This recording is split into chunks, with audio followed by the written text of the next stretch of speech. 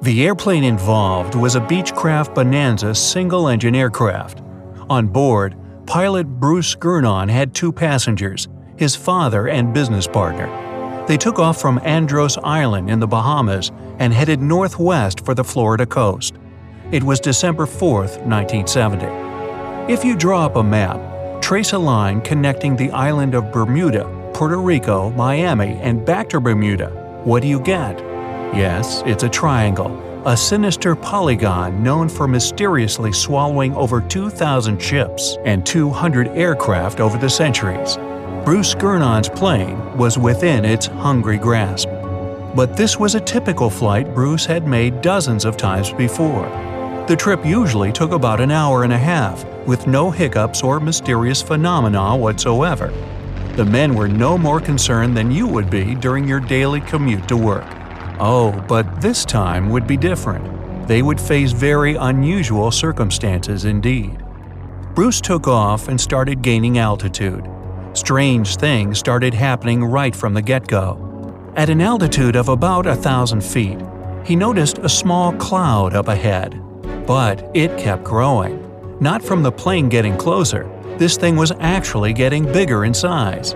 Bruce had to fly through it, and he came out the other end just fine. Another mysterious cloud appeared at 11,500 feet. This one was massive, and Bruce had no other choice but to fly through it too. So he concentrated, took a deep breath, and in they went. At that moment, it got dark as night all around the aircraft. Not a single sliver of sunshine got through. But this wasn't a storm cloud, and it wasn't raining. Bruce was starting to get worried, and then, bam! He saw flashes of white light. They would appear and vanish quickly like lightning. But this pilot knew this certainly was no lightning. The flashes were so bright, they lit up the whole space around them. Bruce kept flying for another 30 minutes when he realized this was the same cloud he had gone through earlier when he started to climb. But now the cloud was cylindrical, and the plane was flying through its center. It was about 1 mile wide and seemed endless. Bruce thought he could never get out of that trap. But a minute later, he saw light at the end of the tunnel. He kept that yoke straight ahead. He was almost out of this nightmare. But all of a sudden, unexplainable things started happening again.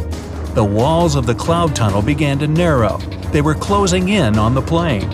The navigational instruments started wigging out. The compass was spinning by itself counterclockwise. The electronic instruments were all malfunctioning. It was like the plane was being operated by something else, or it was moving inside some kind of current. All of Bruce's attempts to take control were to no avail.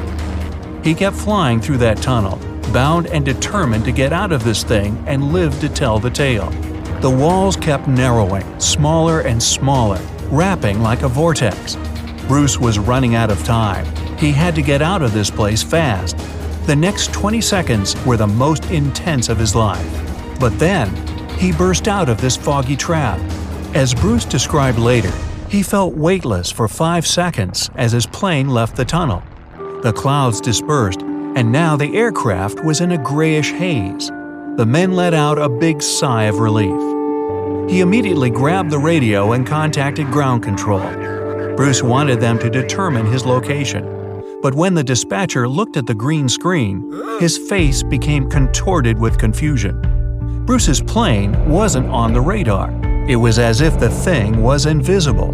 But then the dispatcher said the aircraft was already in Miami airspace. Bruce was utterly shocked by this information. It just couldn't be true. The distance the Beechcraft was supposed to cover was about 250 miles. Remember, the whole trip usually took around 90 minutes.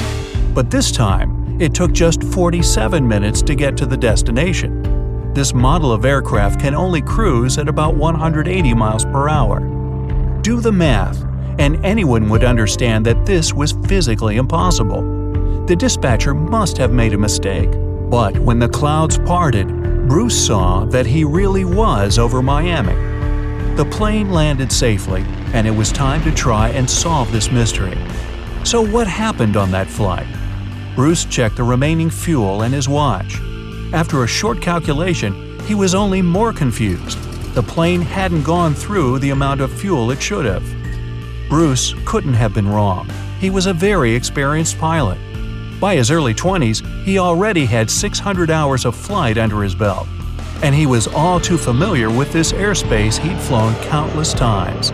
All the evidence in hand seemed to indicate that Bruce's plane just skipped over almost half the entire distance.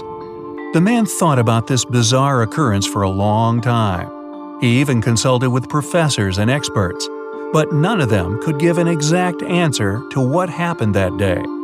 So he came up with his own theory and even wrote a book about it. Bruce thought it all came down to this electric fog with white flashes. Others, however, theorized that dark energy was responsible for this time leap. Yes, that same dark energy responsible for the expansion of the universe. This energy could have curved time-space like a black hole, forming this strange tunnel. Bruce accidentally hit it, but he was lucky to get out of there. That's how he got into Miami airspace so fast. But dark energy is just a theory attempting to explain the unexplainable. To this day, there is no real answer for how Bruce was able to travel that distance in such a short time. But some details still can be explained. Archive records show that 84 sunspots were recorded that day, as well as a huge solar wind moving almost 440 miles per second. This would cause disturbances in the Earth's magnetosphere that could throw off the plane's instruments and radars. So Bruce's version that he was in an electronic fog could be right. And about these weird clouds. The thing is, they're pretty commonplace things in this area. Zones with low and high pressure are constantly colliding there. The result? Storm clouds. Perhaps that cloud growing before Bruce's eyes was simply two massive air currents crashing into each other.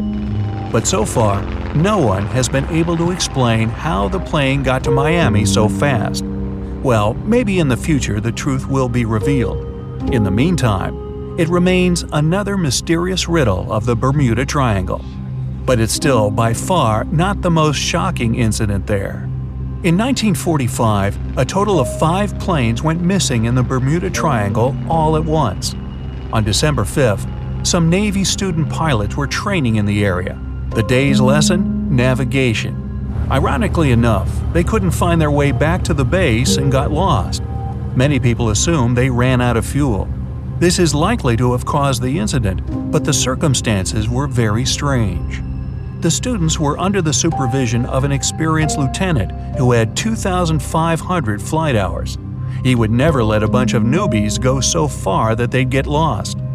The incident was called Flight 19. Even now, there's a debate about how it could have happened. 3 years later, a passenger jet headed to Miami from Puerto Rico disappeared in the same area. There were 29 passengers and 3 crew members on board. The weather was clear throughout the flight. But experts believe that when the plane was about 50 miles off the coast of Miami, it could have been hit by a strong wind that knocked it off course. Years later, divers found a similar-looking plane in the waters. But since it was lacking certain details and registrations, no one could confirm that it was the missing Miami-bound aircraft. The next month, in January 1948, another plane went missing in Bermuda. 25 passengers and 6 crew members just vanished somewhere between Azores and Bermuda. The mystery of this plane's disappearance, along with countless others, remains unsolved.